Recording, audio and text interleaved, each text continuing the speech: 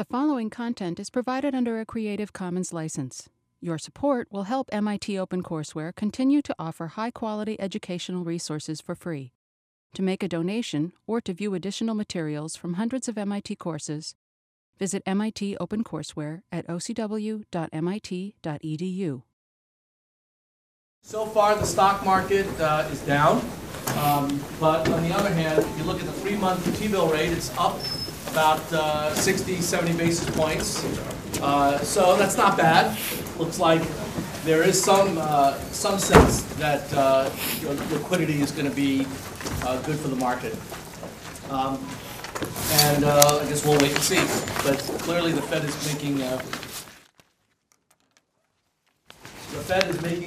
every effort to maintain liquid markets.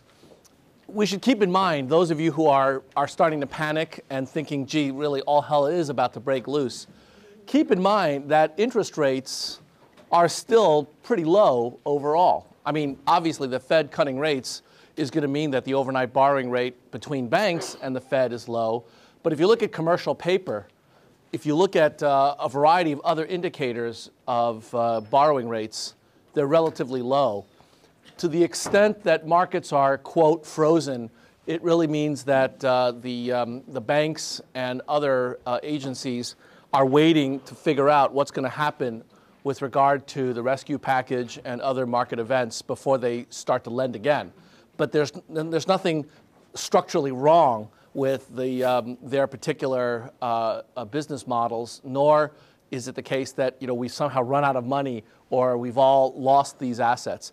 Investors right now are waiting on the sidelines, and you can tell from market dynamics that there's an enormous amount of fear that is really affecting markets. And this is exactly the kind of reaction that the Fed was trying to forestall 2 weeks ago when the money markets broke the buck.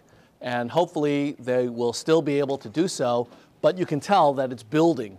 And the market fear, as measured by things like the stock market and bond markets, that's still a concern. So we'll wait and see. But so far, it seems like the developments are as we pretty much expected. There really isn't any huge surprises going on. Any questions? Yeah. I wanted to share my experience. It's like about 6 years ago in Argentina, we had this crisis that it was similar to this in the sense that like the whole country disappeared. I mean, we had 5 presidents in a week. The government defaulted. Half of the public companies defaulted. We devalued our currency. It was really like chaotic. And still, I don't know, we survived. And 2 years afterwards, I went to work into this investment fund. And we just started buying companies, like they were really in sale. And when he says that this creates opportunity, it sort of feels a little naive or something like that, but it really creates opportunities. Yeah. So those who survive can have really good choices afterwards. So I don't know. What I'm doing now is try to take a deep breath and flow through the crisis. Yeah, I think that's very good advice. And in fact, in terms of opportunities, I think that right now, because everybody's transfixed on the problems with the economy, people aren't thinking about opportunity because they're scared. And I wish I could fast forward and give you my last lecture for this course now, because it's actually pretty relevant. The last lecture of the course is where I actually bring in some evidence about psychological biases that affect all of us. And in particular, there's some recent evidence in the neurosciences that explain why it is that when we are stricken with fear, it almost paralyzes us. Actually, physiologically, it can paralyze us in terms of decision-making ability. So I don't want to talk about it now because that's going to be the last lecture, and I feel we have to cover the material. But it's true that when you're in the midst of it, it's very difficult to think rationally. But I'll give you one example of, I think, a wonderful idea that nobody has mentioned, but is perfect for an MIT audience or an MIT entrepreneur. One of the problems that we face right now is the unknown. We don't know what CDOs and CDSs and all these complex securities are worth. Wouldn't it be wonderful to have a website that did nothing more than post the prices of transactions in these securities over a period of time, really as a means of providing information to the marketplace about what kinds of deals are being done and at what prices. I mean, we don't have an organized exchange, so that's another idea, is to create a kind of an eBay for CDOs. It may not work, it may be naive, it may be something that somebody's already thought of, but these are the kind of innovations that the market is crying for. And I promise you, if you are the first one to the market with one of these innovations, my guess is that that's going to be $1 billion idea, because everybody right now is looking for some means of getting transparency and liquidity into these marketplaces. And so if you could be the first, or second or third even, to come up with that mechanism for being able to provide pricing information just a little bit better than nothing at all, you can actually do incredibly well. That's an example, a very simple example of how technology can actually transform that market, because most of that market right now is still paper and pencil. I mean, it's just, you know, really relatively backward from a technological perspective. Okay, yeah. What do you think the banks push to get rid of mark-to-market accounting? Well, you know, I'm glad you brought that up. We're going to talk about that in this lecture. That's a very important point. First of all, I want to define mark-to-market. We're going to talk about that in the difference between forward and futures contract. But let me give you the short answer, and then I'm going to spend the rest of this lecture hopefully justifying it. The idea that some banks have proposed to suspend mark-to-market accounting is probably the worst idea I've ever heard of in this entire crisis. Now, let me not mince words and explain why. The idea of not marking to market is a little bit like telling a crowded theater where you smell smoke and you see flames on the stage. Instead of letting people get out of that theater, it's like telling everybody in the theater, all right, we're not really sure exactly what the smoke is from, but we want everybody to sit down, relax, take a deep breath, and let us think about it for another half an hour, and then we'll decide. That's what suspending mark-to-market will do. So do you think when the SEC has come out and said that companies now can use their judgment to value assets that are being sold at fire sale prices, do you think that's going to have an immediate effect? Well, it's a little too soon to tell because we don't know exactly what the Treasury will do. The SEC can say whatever they want. The bottom line is there a market for these securities at prices that these companies come up with? You know, I may think that, you know, my ideas are the most valuable in the world. That doesn't make it so. And in the same way, corporations that feel that their securities are the most valuable in the world, that doesn't make it so. What makes it so is what we said at the very first day of class. And that is what? What determines the value of a security? Exactly. You all, the market. And so if nobody wants to buy or sell at any price, then that's not really a price. A price is a number at which two mutually consenting adults agree to transact. And if you can't find two mutually consenting adults to agree to transact, you can come up with all sorts of really interesting numbers, but those aren't prices. So we're going to talk about that exactly in this lecture, because what I want to do is to describe to you how forward contracts and futures contracts work. You've heard of both terms, I think. We've talked explicitly about forward contracts, but we haven't talked about futures. The innovation of futures contracts is exactly this mark-to-market issue. So let's get to the topic for today and talk about forward and futures. So in this lecture, what I'm going to cover is the definition of forward and futures contracts, and then I'm going to show you how to value them. The valuation of these contracts will also use net present value formulas, but it'll be used in a somewhat different way. So that's why we want to spend extra time going over these kinds of securities. They're different from what we've looked at so far. There's some motivation from why you might want to consider these contracts that I've gotten up here in the slide. But really, the motivation is pretty simple. And actually, the motivation is brought home by current events because of the uncertainty in markets right now. The first example, your company based in the US supplies machine tools to customers in Germany and Brazil. Prices are quoted in each country's currency, so fluctuations in the euro, dollar, and the real dollar exchange rates have a big impact on the firm's revenue. How can the firm reduce or hedge these risks? This is an example where you're making machine tools you have no idea what exchange rate markets are going to do, and that's not really your job. You don't really care about that.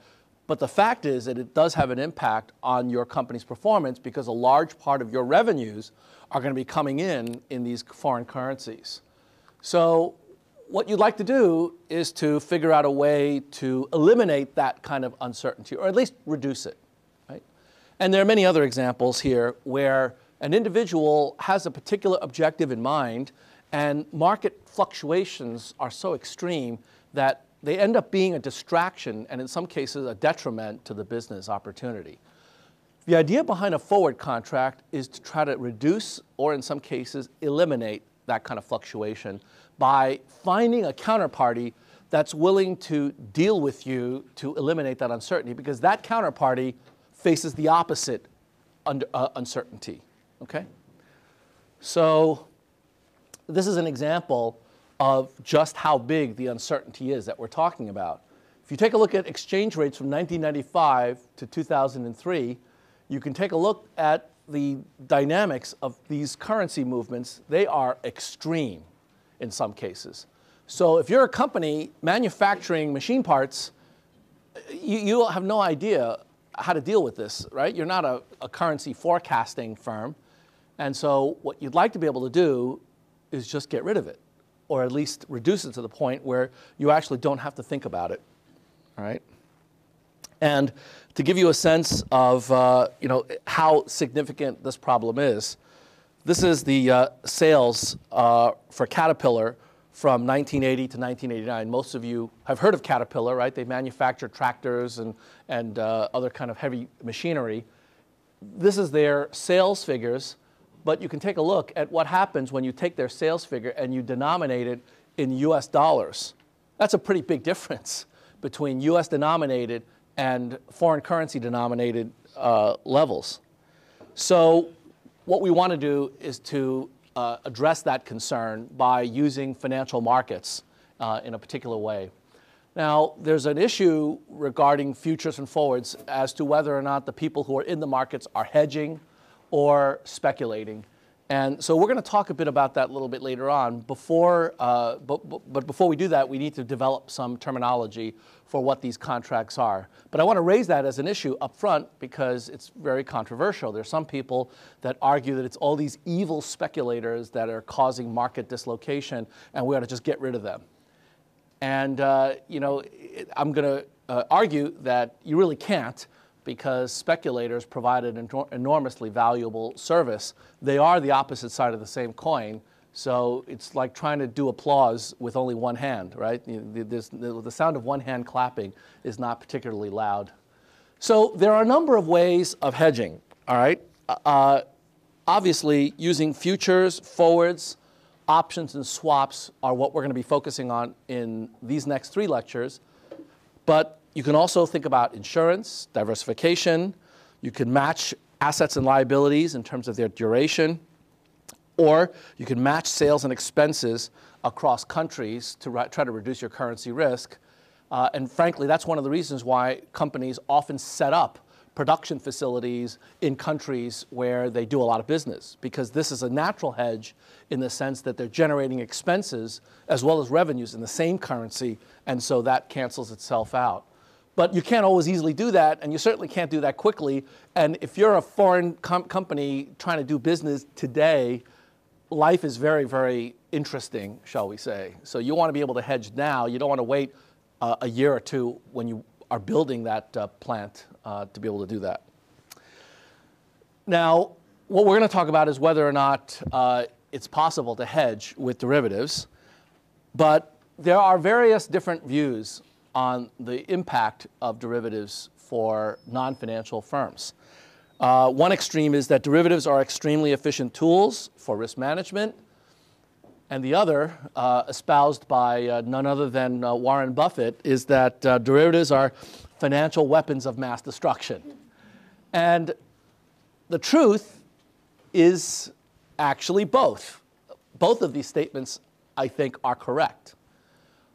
So, from uranium-238, you can get a nuclear power plant that can provide power for huge areas of the country, and that do today. Or from uranium-238, you can build a dirty thermonuclear bomb that can be very bad. So the point is that technology in and of itself has no particular good or bad properties. It's how you use it. And so derivatives are definitely more complicated, more sophisticated. This is not the kind of thing you want to try at home unless you are a professional in how you use these kind of instruments. And so that's one of the reasons why we want to spend time on these particular securities. Okay, there are a couple of other views too regarding whether or not hedging should be done at all. One view, which we'll talk about in more detail towards the latter part of the course when we get into corporate financing decisions, is that hedging for a company should be irrelevant. If you're running a company, even if your company's assets are in foreign denominated currencies and that changes in those currencies cause huge swings in your company value, there is an argument to be said that you shouldn't bother hedging, because as long as shareholders of your company have free access to the market, they can hedge, right? So anything you can do, they can do. At least that's the argument. Now, the counter argument is that that's not true, because most people who buy shares, they don't know enough about what the company is doing to be able to hedge, nor are they set up to trade in some of these kinds of hedging vehicles. But the frictionless model would say that you shouldn't bother hedging, because what investors want you to do is to focus on your business, and hedging is just something that if they are concerned about, they can do on their own. The alternative view is that hedging creates a lot of value because it reduces uncertainty for a company's cash flows. It focuses the company on its core competencies as opposed to other factors in the marketplace that are causing volatility. It also reduces the chances of getting into financial distress. And if we believe that financial distress creates these huge costs that can't be easily recoverable, even through the bankruptcy process, then you ought to hedge. Now, there are lots of examples of all of these perspectives in the industry. I'll give you 3 of them.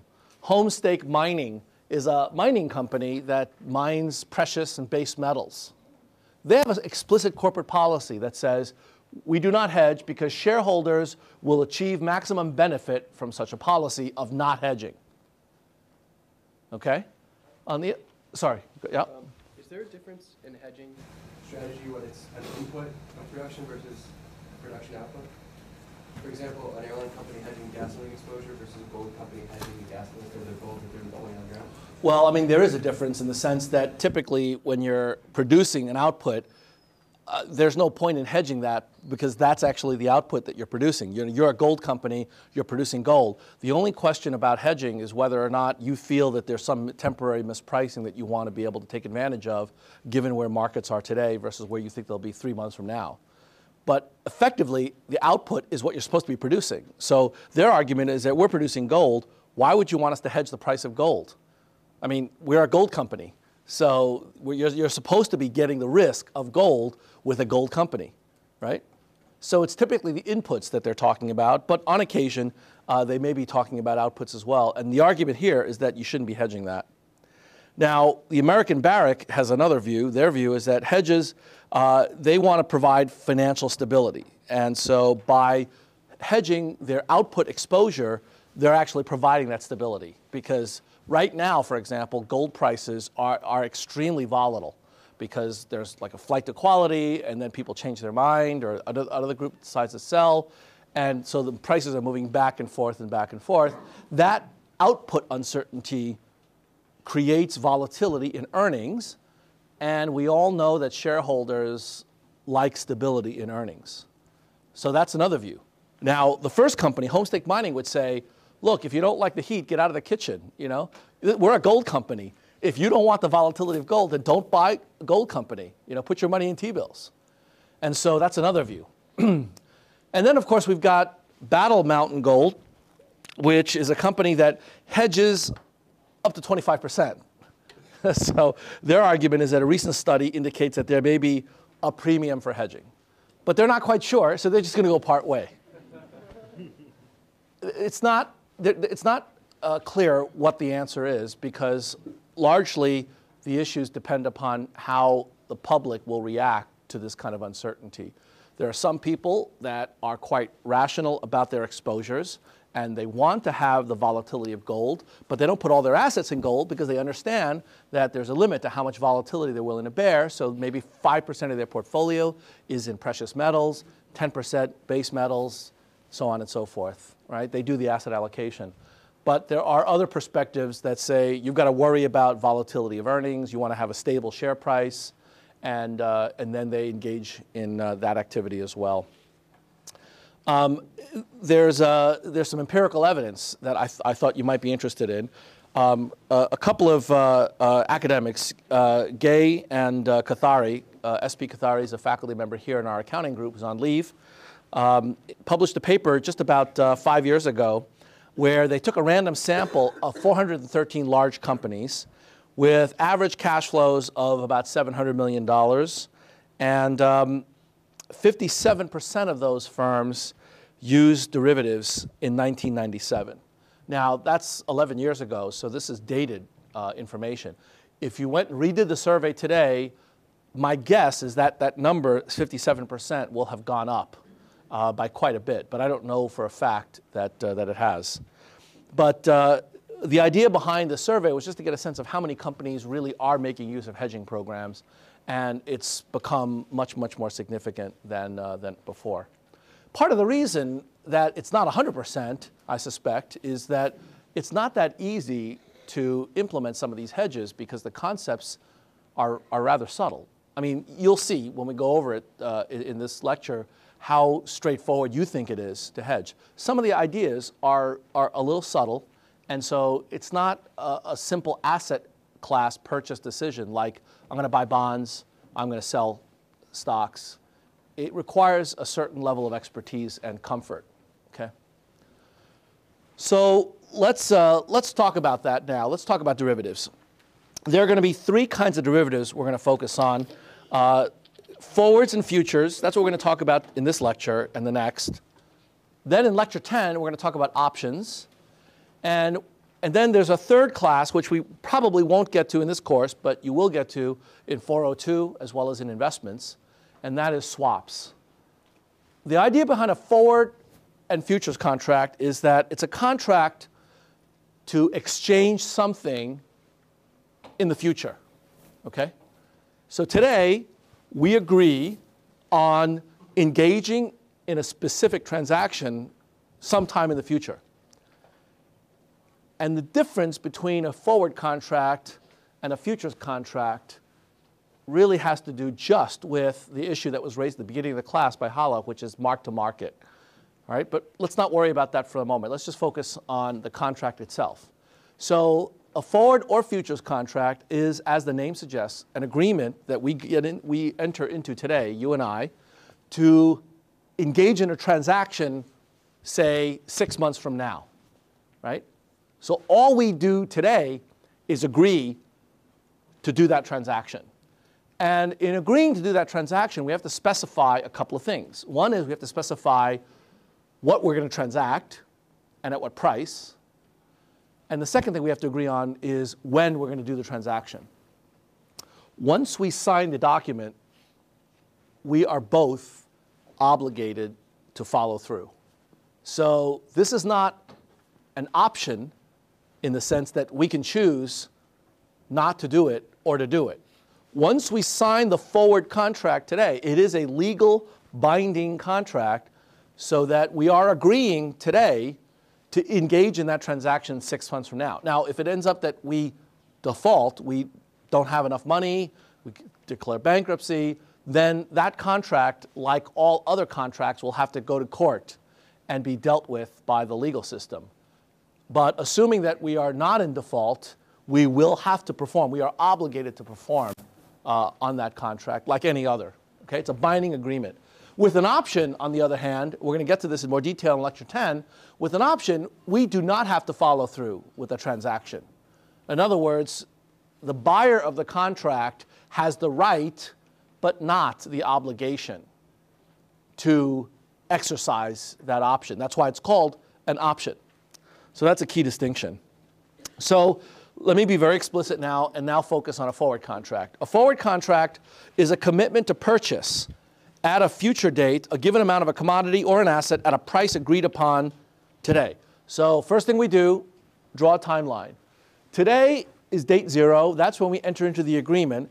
And to be clear, because a forward contract always has two parties, a buyer and a seller. Let's just use as the convention that the buyer of the forward contract is the party that has agreed to buy whatever in a future date. All right? So the price that we agree to is fixed as of today, and that's known as the forward price.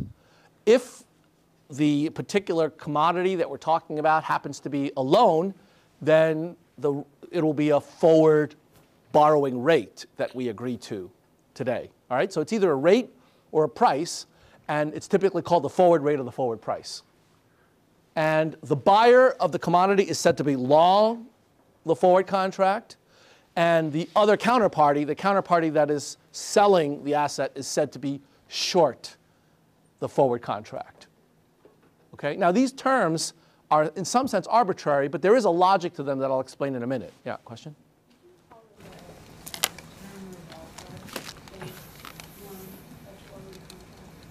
You mean a revolving loan? Well, I would call a revolving loan a sequence of forward contracts because it revolves and constantly updates. That's right. Yeah. So for the moment, let's just focus on one, and then we'll talk about how we can extend that. So this is a very, very standard setup. And in terms of long versus short, there's a reason why we use that terminology. Obviously, the ambiguity is the fact that a forward contract actually has no value on the day that it's struck.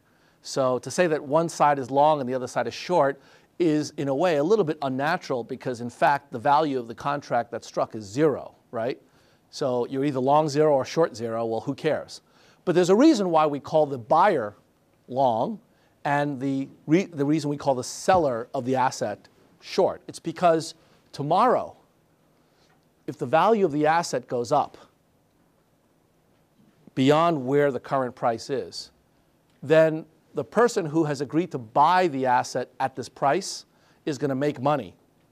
So when the price goes up, when the spot price, the price today, and then the price tomorrow spot price, when that goes up, the person who's holding it long will profit, and the person who is short will lose. And so that makes sense. When prices go up, long positions tend to be profitable and short positions tend to be unprofitable. That's why we use the normalization.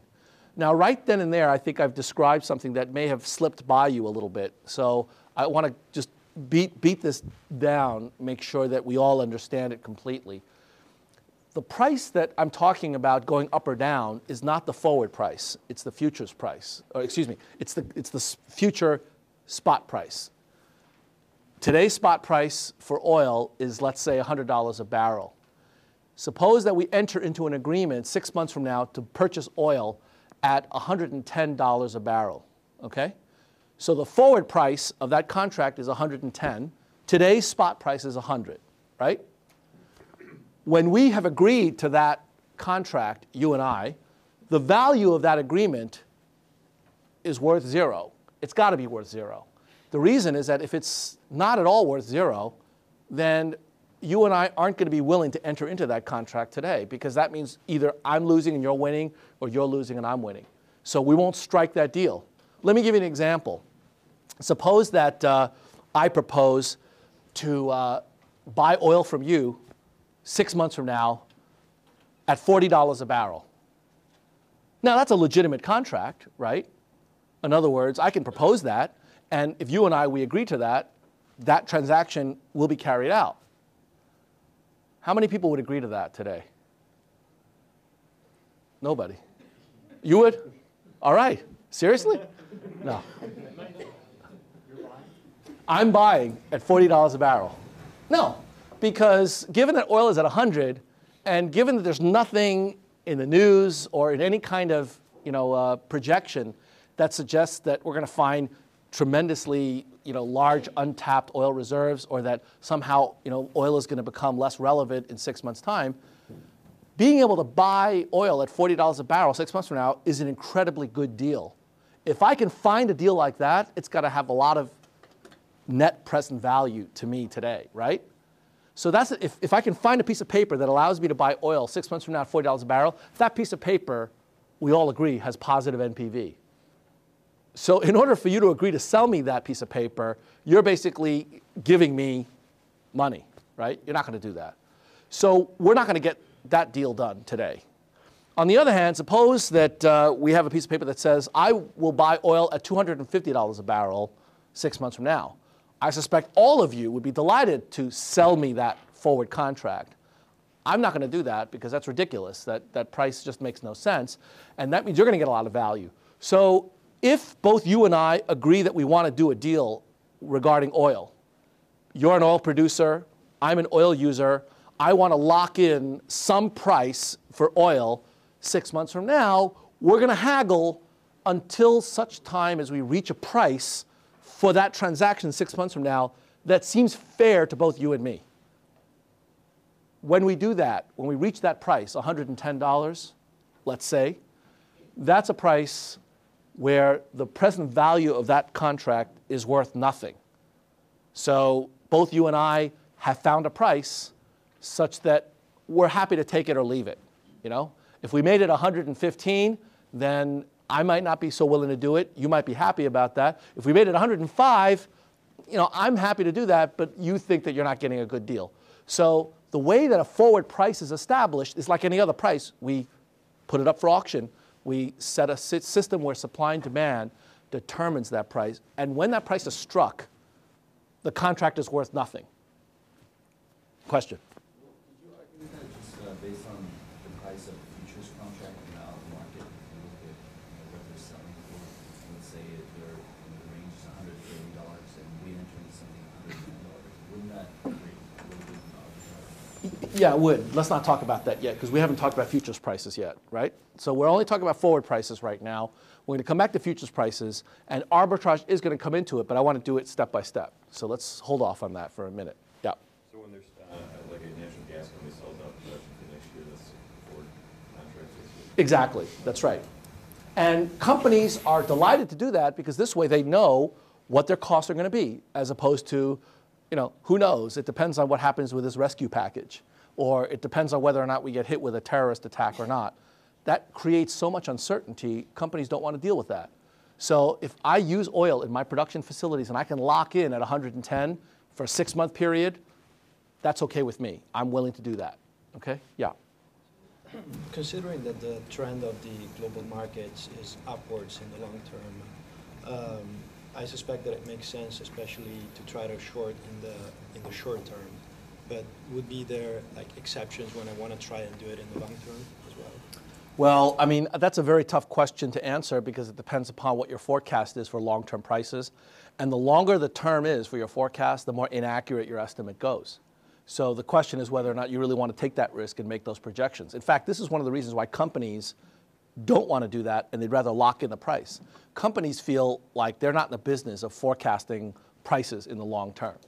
You know, they're producing oil or they're using oil as an input to their production process. So they basically just want to eliminate that uncertainty if they can get a reasonable price. And by reasonable, I just gave you an example, a $10 premium over a 6 month period where we have uncertainty about both supply and demand may be reasonable to certain corporations. Yeah. Is there a limit on how much can be done as a forward contract? And the example I sort of have in mind is, over the past few years, we keep reading how Southwest has hedged on its fuel, but the other airlines haven't. So was there something from a financial or legal perspective that prevented them from hedging more of the fuel? Certainly not anything from a legal perspective. For a financial perspective, that depends upon the particular company and the shareholders and the balance sheet and so on. But no, there's no limit as long as you can find a mutually consenting adult that's willing to do the deal with you. That's it, right? Yeah. Does it have to be more expensive than spot price? Well, no, it doesn't have to be more expensive. So the question is, does the forward price always have to be more than the current price? No, it doesn't. It depends upon what the expectation is for what's going to happen in the future. It turns out with oil, typically it goes the other way, that these oil prices generally are rising over time. However, there are situations, for example, it may be that within the next few weeks, if there is more of an expectation that business will slow down worldwide, then we would expect oil prices to decline over time because the demand is going to decline. If that's the case, then oil-producing companies may be delighted to do a deal at par. So if the current price of oil is $100 a barrel, they may be delighted to say, okay, 6 months from now, I think the economy is going to go down. I'm willing to sell you oil at $100 a barrel 6 months from now. Let's lock it in. That's possible. So what does that tell you about the price of oil today versus the price of oil 6 months in terms of the forward prices? That tells you that the market is providing information about the future. So future price forecasts are implicit in these forward prices. You know, in just the same way that when we look at the yield curve and we see the implicit forward rates for future borrowing, when you look at forward prices of commodities and other instruments, that's giving you information about what the market is telling you that it thinks will happen 6 months from now. So if you see forward prices for oil at $90, whereas today it's at 100, that's telling you either people are expecting to find lots of oil in the next 6 months, or it's telling you that there's a forecast that that demand will decline precipitously over the next 6 months. Okay, so the features of forward contracts are the following. They're customized, so we have to enter into this contract counterparty by counterparty. In other words, this is not like a share of IBM that anybody can buy and sell and is the same whether you trade it on the New York Stock Exchange or in London or anywhere else. A forward contract is a customized agreement between two parties. The second feature is that it's typically non-standard, so we can do as much of it or as little of it as we want. And also, it doesn't trade on exchanges. These are known as over-the-counter securities. It doesn't trade on an organized exchange. Two people trade with each other over a counter, right? That's the customization part. Yeah. There's some kind of circular effect on prices on certain commodities. For example, if I think that copper is going to be more expensive 6 months from now, then I'm going to buy more copper today, which is going to drive up the price. Yeah. It's going to make it lower in the future. If you drive up the price, why would you make it lower in the future? Because my demand for it would be substituted now instead of 6 months from now. Well, it's not clear that it would make the price lower, because if you're doing it, that may indicate that there's going to be a shortage, right? Because you're trying to get ahead of that curve, and therefore the price may stay that way. So I'm not sure I understand your question. Are you worried about price manipulation, or are you worried about the fact that the futures prices or forward prices don't reflect current supply and demand conditions? I'm just trying to think that if I expect a certain price to go up in the future, rather than hedging against the information that's in that price, based on the information of the price right now, so I'm going to substitute my demand for. Okay, I see what you mean. So let me rephrase the question. Your question is, if you think the prices are going to go up for a particular input, say copper, then rather than buy it 6 months from now at the potentially higher price, you might decide to do it sooner by buying it now. Right. That's a perfectly sensible thing to do, with one exception. And that is that when you buy it now, you have to store it. And copper, oil, other kinds of factor inputs are typically not the kind of things that are costless to store. So you can either do that, buy it now, store it, and then use it later, or you could do a financial transaction that will have the same effect.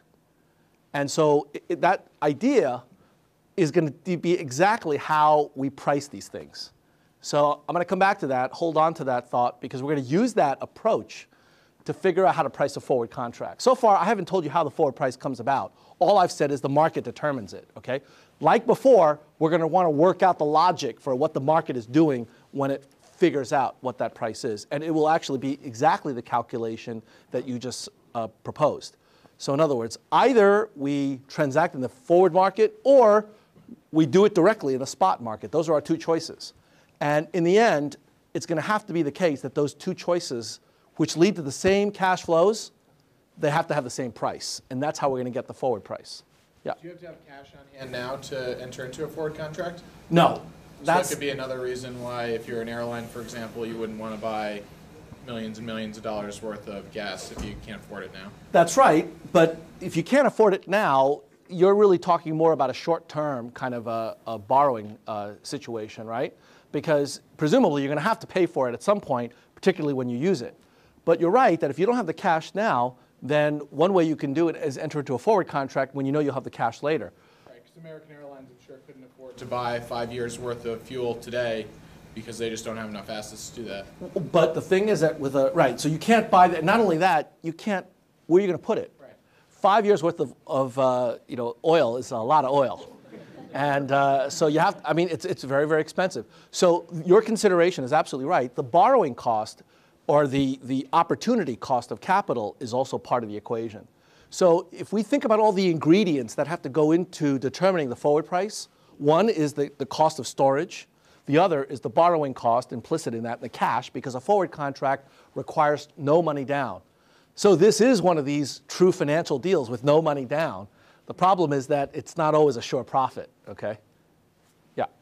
You may also not have the product to sell. For example, in the case of soybean or food, you may enter into a 6-month forward and I still did not harvest the product. That's right. So you may want to wait for the uncertainty to resolve and get a better sense of what your needs are. Yep. So if between the buyer and seller, they have a different or asymmetric information, yes, is it possible that the overall forward contract has positive NPV? Well, let me put it to you this way. The forward contract may have an expected value for one party or the other based upon what they know, but in principle, the NPV, that's an objective NPV, has to be zero. Because if it's not zero, then one party can take that contract and basically sell it to a third party and make money off of it. See what I mean? In other words, your question is, if two parties have different information, is it possible that the contract has different value? Well, certainly they have different value to each party. In other words, if I'm willing to buy oil forward contracts from you, I must think either that oil prices are going to go way up, that's my view, or I just need the oil and I want to get rid of the uncertainty. But both of those are possible, right? If you're selling me this oil forward contract, the two possible reasons you might want to do it is because you've got a lot of oil and you want to lock in a price for selling that oil 6 months from now.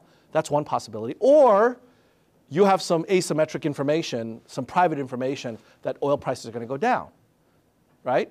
So both of those interpretations are legitimate. But the statement that I made, that the price of that contract has to be zero, that's a statement not about your views or my views or her views. It's a statement about the market price of that contract if we were to auction it off to people in the marketplace. If we were to auction it off to people in the marketplace in general, it would have to sell for zero. Because if it were positive, then I would be benefiting and the person who's selling it to me would be losing out, and vice versa. So we can have our own speculative motives for doing the deal. But when the price is set, the way that it's set is not just based upon simple expectations of you and me, but it's the market that's determining the forward price. Yeah. Then what's the function of the over-the-counter market for the forward contract? The over-the-counter market is that you and I are the ones that are entering into the deal. And so we're signing the contract, so it's between us. But my point is that if the forward price that we are using to strike that deal is so one-sided, then it's going to be very clear from the market that that's a stupid contract for one of us to enter into. So it's a private transaction between you and me. And for that matter, if it's a private transaction, you're right that it could be the case that we can make up any price. Let's say $200 a barrel. Would you ever see a contract that's at $200 a barrel? No, because that would mean that one of either you or me is being really stupid. Now, we're perfectly allowed to be stupid. That's, the Constitution guarantees that right, right? But it's unlikely because we know, both you and I, how oil is doing, and therefore the price will be set to make that contract worth nothing. If it were not worth nothing, then one of us is making a very bad deal, and money is going to be exchanged from one party to the other. Yeah? Does this always have to happen between a buyer and a seller, or could there be intermediaries? Could it be what? Could there be intermediaries? I'm going to get to that in 2 minutes. Right now, it's only between buyer and seller, because that's a forward contract. With the futures contract, that's a different story. Other question? I was just wondering, does this actually assume physical delivery of the asset? Yes, it does. Yes, it does. Although it doesn't have to. If the contract that you strike as a forward contract is one where you don't want physical delivery, you can make it a pure bet, a side bet. But in fact, typical forward contracts that are entered into are for physical delivery of the actual commodity being agreed upon. Because that's why people enter into them. They need the oil or the gas or the copper. Yeah. So let me get to that. I want to make sure we get all the other questions answered, though, before I go down. The last point that I want to make is that with a forward contract, because it's a contract between two parties, there is significant counterparty risk, meaning there's a risk that you don't pay up on your end of the deal, or that I don't pay up on my end of the deal. There's a significant risk that one of the parties reneges. So this is not a riskless kind of a contract. It has significant default risk. How significant? Depends upon the counterparty. If you're dealing with, I hate to say this, but a AAA counterparty, then the risk should be small. But we all know what AAA means these days. It used to be the case that when you're dealing with a AAA counterparty, you had very little counterparty risk, okay? But if you're dealing with a counterparty that doesn't have the same kind of financial wherewithal, then you're going to have to bear that risk, and it's up to you to decide, is it worth it to you to take that risk? Yeah? So in the event of a very great market fluctuation, and so somebody will lose in the end at the point of settlement. So is it common for people that participate in this to hedge their positions as well, just in a situation like that? To hedge counterparty risk? Yes. It is common, and you know how they do it? They don't use a forward contract, they use a futures contract. So let's, we're going to get there in just a few minutes. Maybe I should go faster, given that there are all these questions that are anticipating the futures, or maybe it's just all of you are scared to death of counterparty risk, given what's going on, that you just want to get rid of it, all right? So let me go quickly through an example of a forward contract, then I'll get to your point. I'll show you how you go about hedging that risk by essentially doing a transaction every day, okay? But I want to make sure we all understand the concept of a forward first. So here's an example. The current price of soybeans is $160 a metric ton. That's the current spot price, the price today, okay? And there's a tofu manufacturer that needs 1,000 tons, not now, but 3 months from now. And they want to make sure they can get that 1,000 tons at that time. So they might enter into a 3-month contract to buy 1,000 tons at 165 tons. So they're going to offer the seller of the soybeans, the soybean farmer, they'll offer them a little bit of a premium, a $5 premium, in order to lock in that price. Now, it doesn't have to always be a premium. In certain cases, there could be a discount, and there are different names for those that I'll talk about in a few minutes. But for now, it's at 165, and it's what the market seems to agree is an appropriate price 3 months from now. So you've all identified, I think, the issues with a forward contract. There are two issues. One is illiquidity, and the second is counterparty risk. Illiquidity means, suppose that I no longer want to be in the contract. I want out. Well, it's not easy for me to get out. I can't sell my contract unless I find somebody else who wants to buy soybeans at 165 tons 3 months from now. I can't get out of it easily. I can go back to the farmer and say, would you mind canceling the contract? And they'll probably say, well, it depends. Where is the price of soybeans today? If the price of soybeans is at $180, I'm happy to cancel the contract. If the price of soybeans is at $50, sorry, you're stuck with the agreement, okay? So the illiquidity is an issue, but then of course counterparty risk is another issue that we have to deal with. Yeah, Rami? So, in the slide before, you don't seem to, that you're trying to hedge the quantity, it's not the actual price. Do companies do that where they want to guarantee that there will be a supply? Yeah. Well, it's both. I mean, they want to guarantee that they have enough to be able to produce whatever they need to produce. So they need a certain amount of input. But they won't want to guarantee it at any price, right? They want to be able to figure out a reasonable price. So in this example of the tofu manufacturer, they need 1,000 tons in 3 months. That's definite. That's the quantity that they need. The question is, what's the price? If the current spot price is at $160, then they need to make a decision. In 3 months' time, do they think that the price will be greater or less than 165? If they think that it may be much more than 165, then they'll enter into it. But if they think that there's going to be a huge crop of soybeans because we've had a lot of rainfall and a lot of sunshine and there's no problem and we're going to have a glut of soybeans, then they may not do this at all. They may just say, we're going to wait 3 months and see what happens. Of course, if it turns out that between now and 3 months from now, there's some kind of a bacteria that kills half the soybean crop, now it's $190 a ton, then they're in trouble. So as a tofu manufacturer, you got to ask yourself the question, how well do you know the soybean market? How much are you willing to bet your firm's franchise on soybeans being available at the price that you want to pay 3 months from now? Okay? So it's both price and quantity. All right, now we're going to get back to Chibuzo's point about being worried about counterparty risk. And let's just talk about counterparty risk in very, very plain detail. Suppose that we enter into that soybean contract. So today, we agree to buy soybeans 3 months from now as a tofu manufacturer for $165 a ton. All right? All right, now let's fast forward 1 month. We've got 2 months to go in our agreement, in our forward agreement.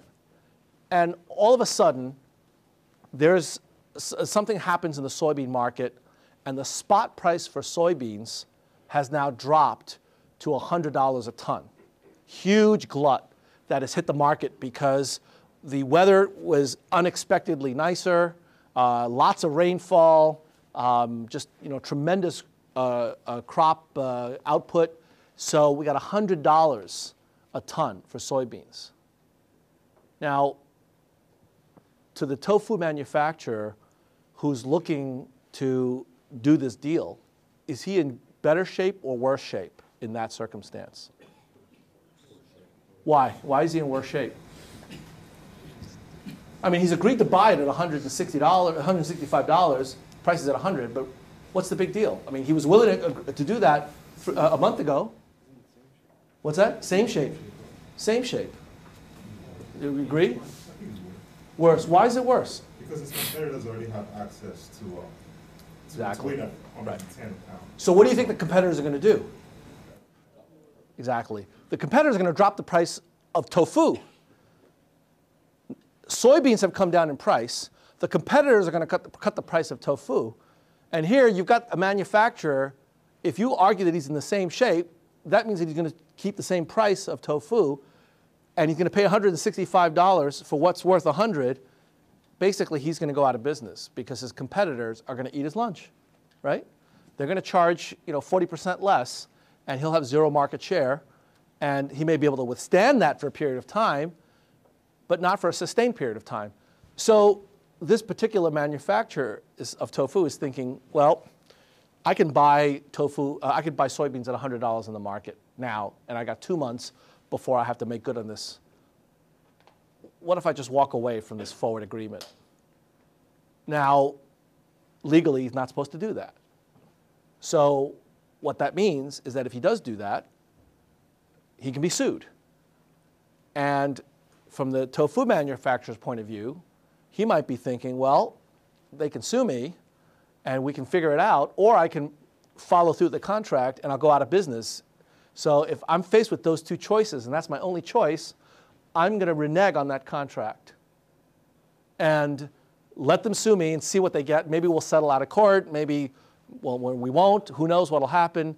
I'm willing to take that risk. That's a calculation. It's a business decision that has consequences, but it's got consequences for both parties.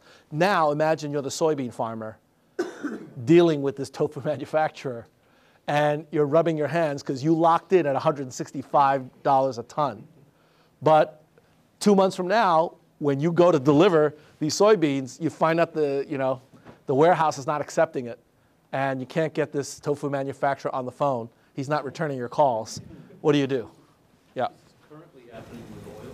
A lot of people locked in like $5 a gallon, and now it's above $4. So yeah, the oil companies are scared that everyone's going to stiff it. Absolutely. There's counterparty risk that comes about when you've got dramatic changes in economic conditions. Yeah. But as far as I know, the system obligates you to put deposit in the amount of the risk that you want to buy. Right. So now you're talking about collateral. In order to be able to enter into a forward agreement, you might, before you even start talking, say, you know what, I'm not going to do business with you unless you put up some money.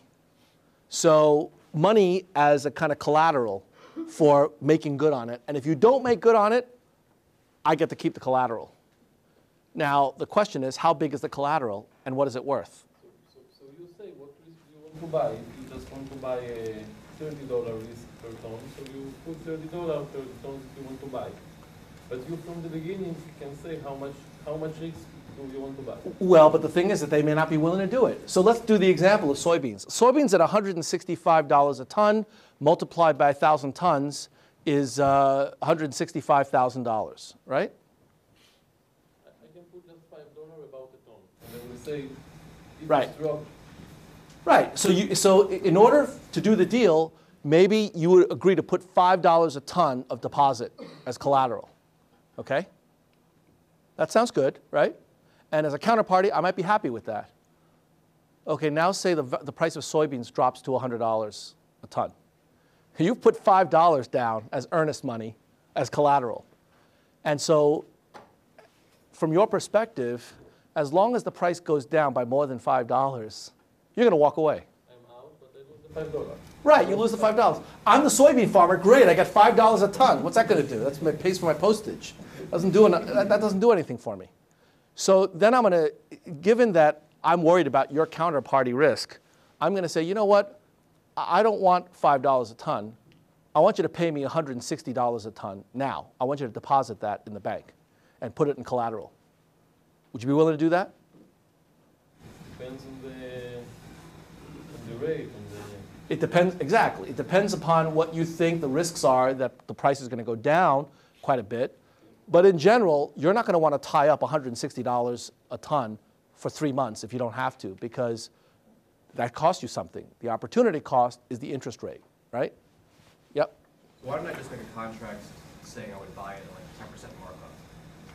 Instead of like setting a specific price. Is it no longer a full contract then? Well, no. I mean, you could certainly do that, but it's not clear that that really makes any difference. 10% markup over what? You have to define something. Over the prevailing market price. You could do that. But yeah. Right. What's the benefit of that? That doesn't lock in anything. Right? It may lock in the supply, but it doesn't lock in the price. You still have price uncertainty. So if you do that, unless you're worried about a shortage, you can always get something for 10% above the price, right? At least I think you can. I mean, you know, markets are pretty crazy. But if I were to tell you that no matter what commodity we're talking about, I'm willing to pay 10% more than the market price, my guess is that everybody here would be pretty happy to sell to me, right? Yeah.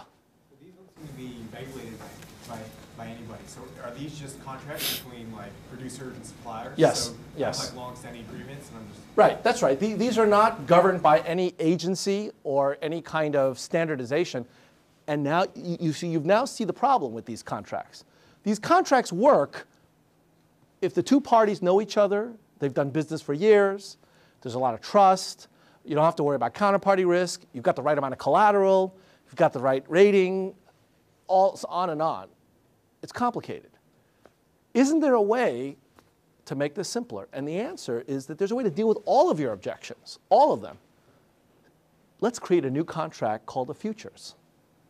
A futures contract is exactly like a forward with a few exceptions.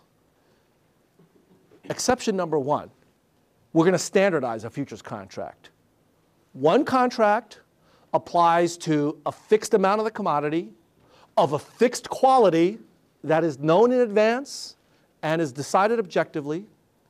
It expires or it settles on a fixed date, and there's a futures price, and the price is determined on an exchange. Okay? So that's one set of changes.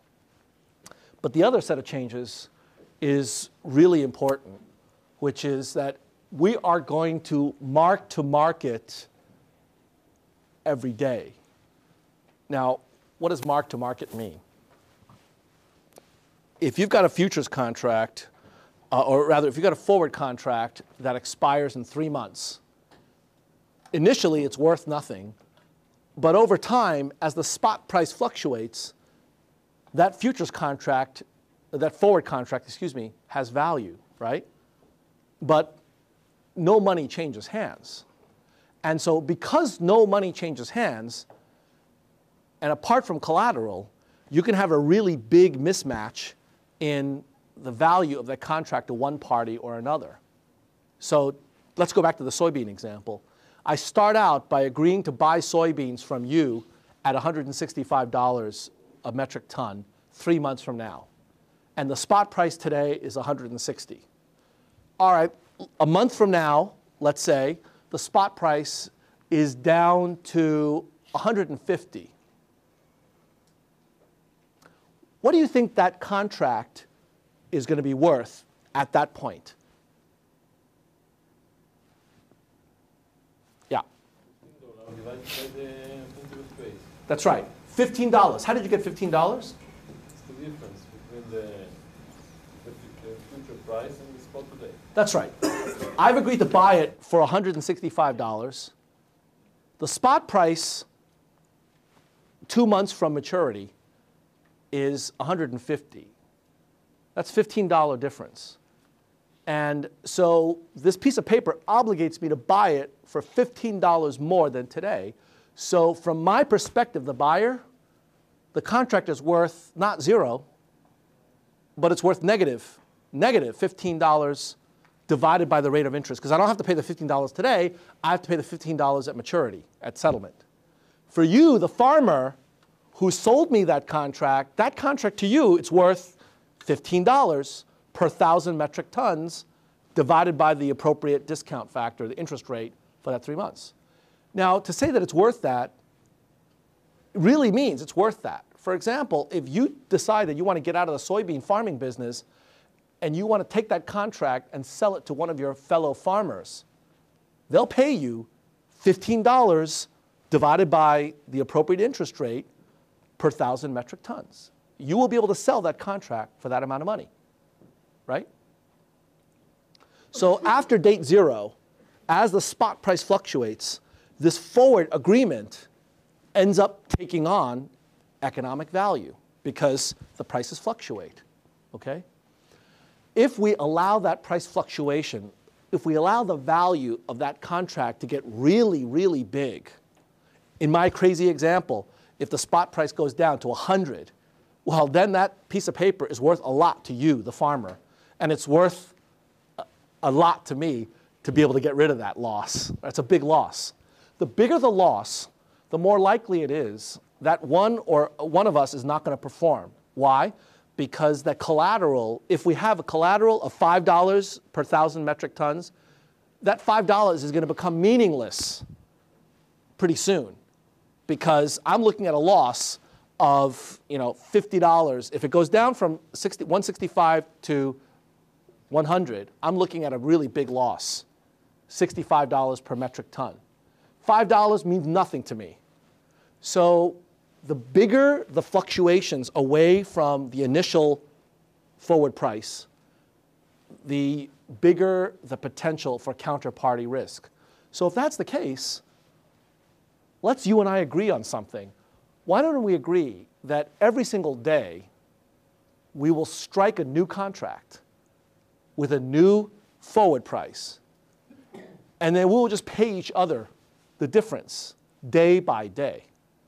So in other words, in your example, let's say it's $165 today. We agree on that. The spot price is at $160, okay? Let's say tomorrow the spot price goes down to $155. Okay, you know what? Let's you and I agree. I'm going to just pay you $5 divided by the interest over the next 3 months minus a day. And then let's cancel the contract. And let's start a new one. And let's say that now, today, we're going to agree to not 165, but 160. The spot price is at 155. Let's agree to 160. Okay? And now another day passes by. And let's say the price goes down yet again, now down to 155. But each day I need to bring you $5. Yes. Right. Or I give you $5, you give me $5. Every single day we exchange money, and every single day we get rid of the old contract and we do a whole new one with a new forward price that reflects current market conditions. If we do that, well, first of all, it's going to be a pain in the neck because we have to do a lot of contracts every day. But suppose we did that. If we did that every day, then what we would be doing is essentially always figuring out what today's market price is for soybean delivery on that settlement date. Okay? That's what it means to mark to market. At every single day, the price of the contract reflects today's market valuation, not when we did the contract, at the beginning of that 3-month period.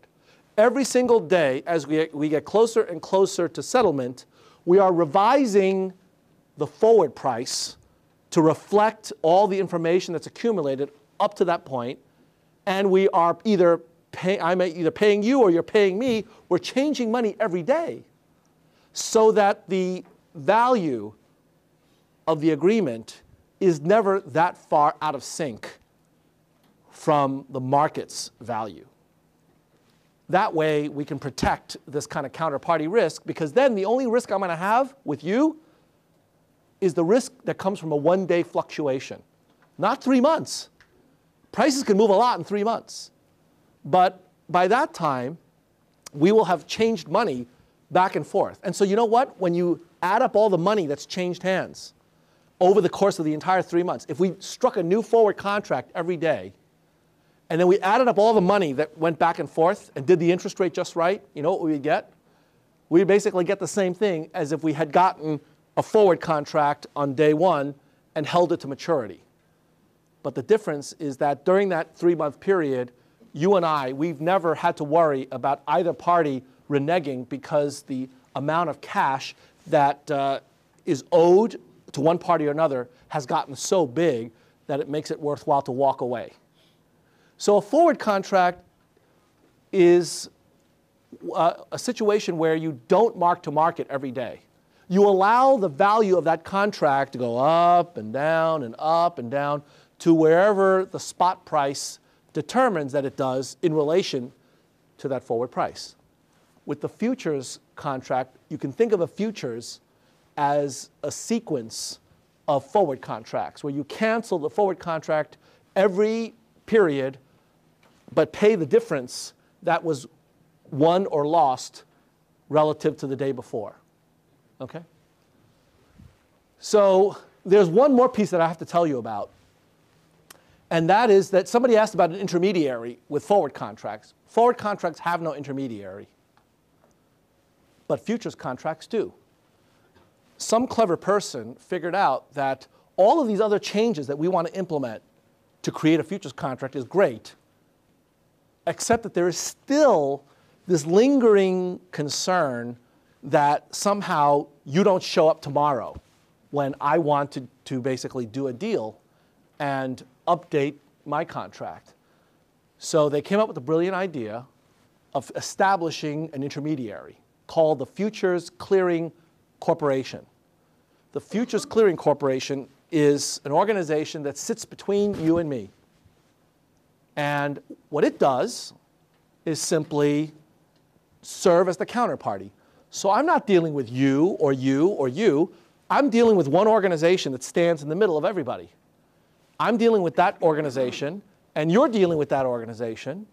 And as long as that organization makes sure that there are two sides to every transaction, or more or less two sides to every transaction, then that will reduce the risk even more. So not only are the contracts standardized, not only are they marked to market every day, and not only do we reestablish this price every day, but we then now have the safety of a clearing corporation that we know will always be there to transact with us. So this market is highly, highly liquid. Okay, now, question, yeah. Are there any industries or companies that use forwards rather than futures? There are some. There are, in fact, oil companies, airline companies, and other major producers or suppliers. They prefer forwards simply because they don't want to deal with these mark-to-market issues, and they've dealt with their suppliers long enough that they trust them. And so they've got standardized forward agreements that are customized to exactly what they want. For example, a futures contract has very specific settlement dates. If those settlement dates don't correspond with when you need the particular input, then you don't want to use that. Okay? But by and large, the futures contracts eliminates a lot of these issues with forward contracts, so that for liquidity, for transparency, for safety, all of those reasons, they are actually preferred to forward contracts. But forward contracts are still very popular. For example, there are some markets where forward contracts are actually even more popular than futures. One example, currencies. For a variety of reasons, currencies where you trade with banks for different exchanges, different foreign currencies in the future, the futures exchanges have much lower volume in terms of dollars traded or yen traded or cable traded than the banks dealing with these forward contracts. Raleigh? Looks like in this case the interest rate risk is also reduced with the future. Is that right? The interest rate is what? Interest rate risk is also reduced. Yes, interest rate risk is definitely a part of it, because remember, we have to divide implicitly by the interest, because we're getting paid not now, but in 3 months or 2 months or 29 days and so on. So we're going to get to that. In fact, let me do some examples, and then we're going to talk about how interest rates figure into this explicitly. So here's an example of a futures contract. NYMEX, the New York Mercantile Exchange, it's called NYMEX, trades crude oil futures. Now, there are lots of different kinds of oil, and there are futures contracts that are designated for a particular kind. So crude oil light is one. Another one is Brent, crude oil from the Brent seas. And each different kind of oil has a different contract. Remember, we have to standardize the underlying commodity. Okay? So NYMEX crude oil futures with delivery in December 2007 at a price of $76.06 a barrel on July 27th, 2007, where there's 51,475 contracts traded. So this is a simple example of an actual contract that was traded in the good old days when oil was only $75 a barrel a year ago. Each contract is for 1,000 barrels, so that's part of the standardization. Okay? The tick size meaning what is the denomination that prices will change when they change up and down. It's a penny a barrel. Okay? So in other words, with 1,000 barrels, if it moves a penny a barrel, that means the contract, which is for 1,000 barrels, moves in $10 increments. So when you buy one of these contracts, you are buying 1,000 barrels of oil to be delivered to you in December. That's what one of these contracts means. Okay? Now, you actually have to put up some collateral for these as well. But think about it. If it's $75 a barrel and it's 1,000 barrels per contract, then how much oil are you controlling with one contract in dollar terms? Yeah, it's $75,000. That's a lot of money for one contract. Look at how much collateral you have to post. The amount of collateral that you have to give your broker to buy one of these contracts is $4,050. Now, by the way, that collateral has increased by about 50% as of this morning. The New York Mercantile Exchange, Chicago Board of Trade, and other futures companies have increased margins across the board for most of the futures contracts because of concerns about liquidity and viability. Maintenance margin says that once you establish an account and put the $4,000, they know the money is going to go down or up as the price of oil goes down or up. But at all points in time, you have to keep at least $3,000 in there. So in other words, the $4,000 you could lose some of that, and it could go down to $35 or $32.50. But if it goes below $3,000, you're going to get a phone call from your broker that says you need to deposit more money. You need to bring it up to $3,000. That's what you need to do to maintain the account. And you know what happens if you don't return that phone call? They get rid of the contract. You're out of the market. If you don't wire that money into the account by end of business on the day you get the margin call, they have the right, and they close out your contract. Well, it depends on what your position is. No, you have whatever money you have left, but you no longer have the position in oil. So if that 3,000 goes down to 2,500, that's still your 2,500, but you no longer have a position in oil anymore as the end of business. That's one of the beauties of a futures contract from the perspective of the counterparty. It's that they don't have to worry that you're going to run away. The most they can lose is 1 day's worth of fluctuation in the value of the contract. That's why for a $75,000 agreement, you only have to put down $4,000 of earnest money. In the case of that soybean farmer, think about how much money you really would be comfortable requiring the counterparty to put down if you're going to exchange no money for 3 months. 3 months, you never see the other person. You don't know whether they're still alive. You don't know what's going on with their business. You're going to actually have them put up a lot more money. With the futures contract, you only have to put up enough money to make sure that on a daily basis, you're not getting taken advantage of. Yeah. The initial margin is set exactly the same way that the margin was going to be set with collateral for that soybean contract. It's the amount of money that they think is enough to cover any daily fluctuations in the underlying futures contract. So if the underlying price moves by a lot, what do you think that'll do to the margin? Make it go up or down? Up. So now do you know why all of the exchanges decided to increase their margin?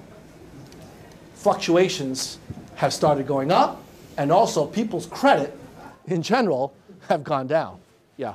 Just going back to your answer to the question about forwards and actually delivery of physical goods. If you and I can enter into a futures contract where we can trade it, aren't physical delivery not really expected, especially with the margin calls? Could you just try to... Yes. So with futures contracts, the majority of the people that use futures are not looking for physical delivery. But with most of the commodity futures contracts, you actually have to specify. So there have been stories of speculators that forgot to check the box that says cash settled only, that have gotten, like tons and tons of corn dumped on their front lawn. That has happened. It's been a while, but it's happened. Most futures contracts are cash settled. Cash settled means no physical delivery. But there are certain people that actually want the physicals.